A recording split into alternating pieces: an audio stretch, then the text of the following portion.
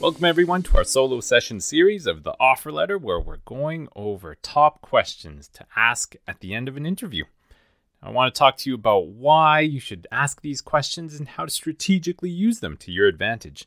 Now, if you haven't listened to the intro to this series, then make sure you check it out so you know the ideas and strategies that we'll go over. Today's question is, what do you hope I will accomplish in the first 3 months? Now, I gotta tell you, I love this question. And the reason I love asking this one is that it tells you so much. You'll learn about many areas, including your role, the team, the company, and about yourself in a very concrete manner. It sets the bar for you and to assess if you can meet it or not. Sometimes you'll get a list of numbers, like if you're in sales, then they'll let you know about your quotas with dollar figures or even the numbers of appointments you need to make per month. Or maybe it's in a supporting role, and the accomplishments is that you're helping the other departments or managers with whatever they need, whether that's typing memos or maybe keeping calendars organized or taking meeting notes or maybe picking up their dry cleaning. Well, I mean, let's hope it's not picking up their dry cleaning, but you never know. You never know. It might be in the job description. Now, it might even be project deliverables where the team needs to meet a deadline and your role is to help the team meet those goals. Now, whatever it is, then make sure that you have a clear understanding of what this accomplishment is that they're looking for, because if you don't meet it, then there could be serious consequences. So I like to say 3 months. Just quickly, I want to explain that 3 months is important because that's the usual time for the probationary period for jobs, which means that companies can let you go without any advance notice within this time frame. And vice versa, you don't need to give advance notice if you leave. So you might think that this isn't fair, but if you think about it from the company's side, then you realize that hiring somebody takes time and money. And it is a waste of time if, the company invests so much time into a person and this person leaves in less than 3 months. So essentially, you can give any timeline you want. It could be 6 months, it could be 1 month, it could be several weeks, but 3 months is pretty standard, and that's what I would go with.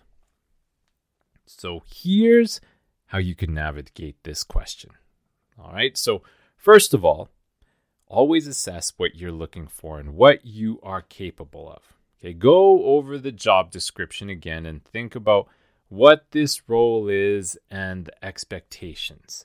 It's always good to think ahead. Make that list of all those qualities and skills, all those roles that you think that this person is going to be doing in this job. Then, of course, the next thing is ask the question, right? Ask the question in that way, confidently, of course, always. What do you expect me to accomplish in the first 3 months? Okay, and then, of course, after you ask it, the third thing is listen. You got to have that active listening. Okay, here are the things to think about when you're listening, and what does their answer say about the following areas. So first of all, you want to think of your role. What are they talking about for the role? What are the things that you are actually doing? Are these things usual for the position, or are there things that seem a little bit out of place? For example, like if you're interviewing for an engineering role, but they also have a deliverable for sales numbers every month, then that might be something to look more into. Okay, it also talks about the company and management.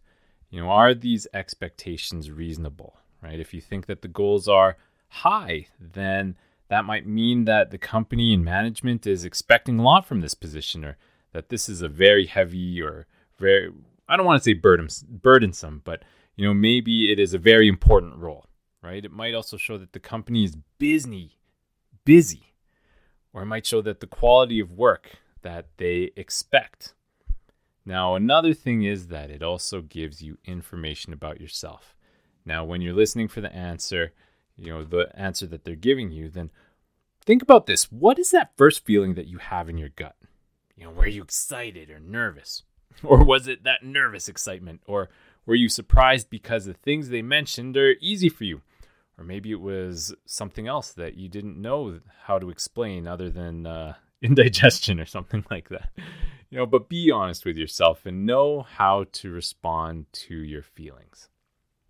And then, of course, the last thing is you want to respond. Now, respond with positivity and honesty. If you can meet those goals, then be confident and you tell them that you can reach those goals and reiterate your skills and experience on why you believe that. If your deliverables were higher in your last job, then let them know that you were able to do more in your last role and that you can achieve those goals. Now, with that, here's a quick disclaimer, okay?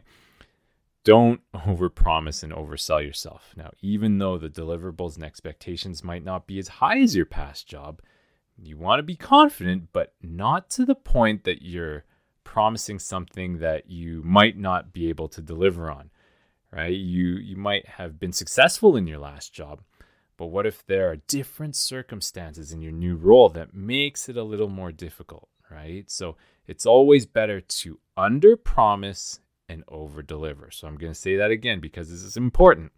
It's always better to underpromise and overdeliver. Okay, so I'm going to give you a quick example. So you could say something like this.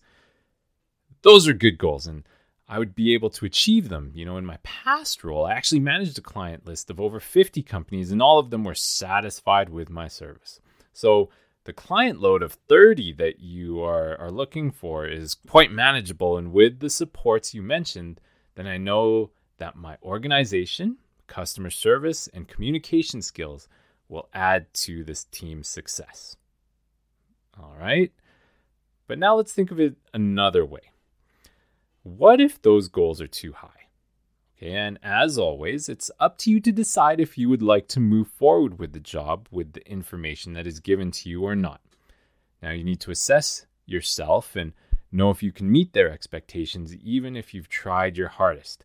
There's times when the expectations might just be too high. And in these cases, then it's okay to let them know in a strategic way or to get more information because maybe there's something that you didn't know about the role and you can still try to make it work. So I'll give you an example of something that you might say if you think that the goals or expectations are too high. Okay? So you could say something like this. I'm a little concerned with the client load of 100 companies. In my last job, I managed 50, and all of those companies knew that they would get top service from me. With a load that high of 100, then I'm concerned that the companies won't get the best service that I'm capable of. Now, what kinds of supports are given so that I can give high-quality service to the entire list that I would manage? So you're asking a question, you're getting more information, you're letting them know that you are a little concerned with that metric, with that number that they've given you or with that response that they've given to you. So you never know with the answer that I've given, you never know how they might respond. Maybe in the end, they know that 50% of those clients are not continually engaged. So in reality, that number is very manageable. Or maybe that's split between 3 people on the team and you all help each other with these clients. So continue to probe, and that's the important thing. Continue to probe with open-ended questions, staying confident in your skills. Now, in the end, this is a great question if you want to know more about the role and how to manage people's expectations for when you start, because first impressions count. Thanks so much for joining us today. Remember to subscribe on Apple Podcasts, Spotify, or wherever you listen to your favorite podcasts. My name is Michael Manzano, knowing soon that you will get your offer letter.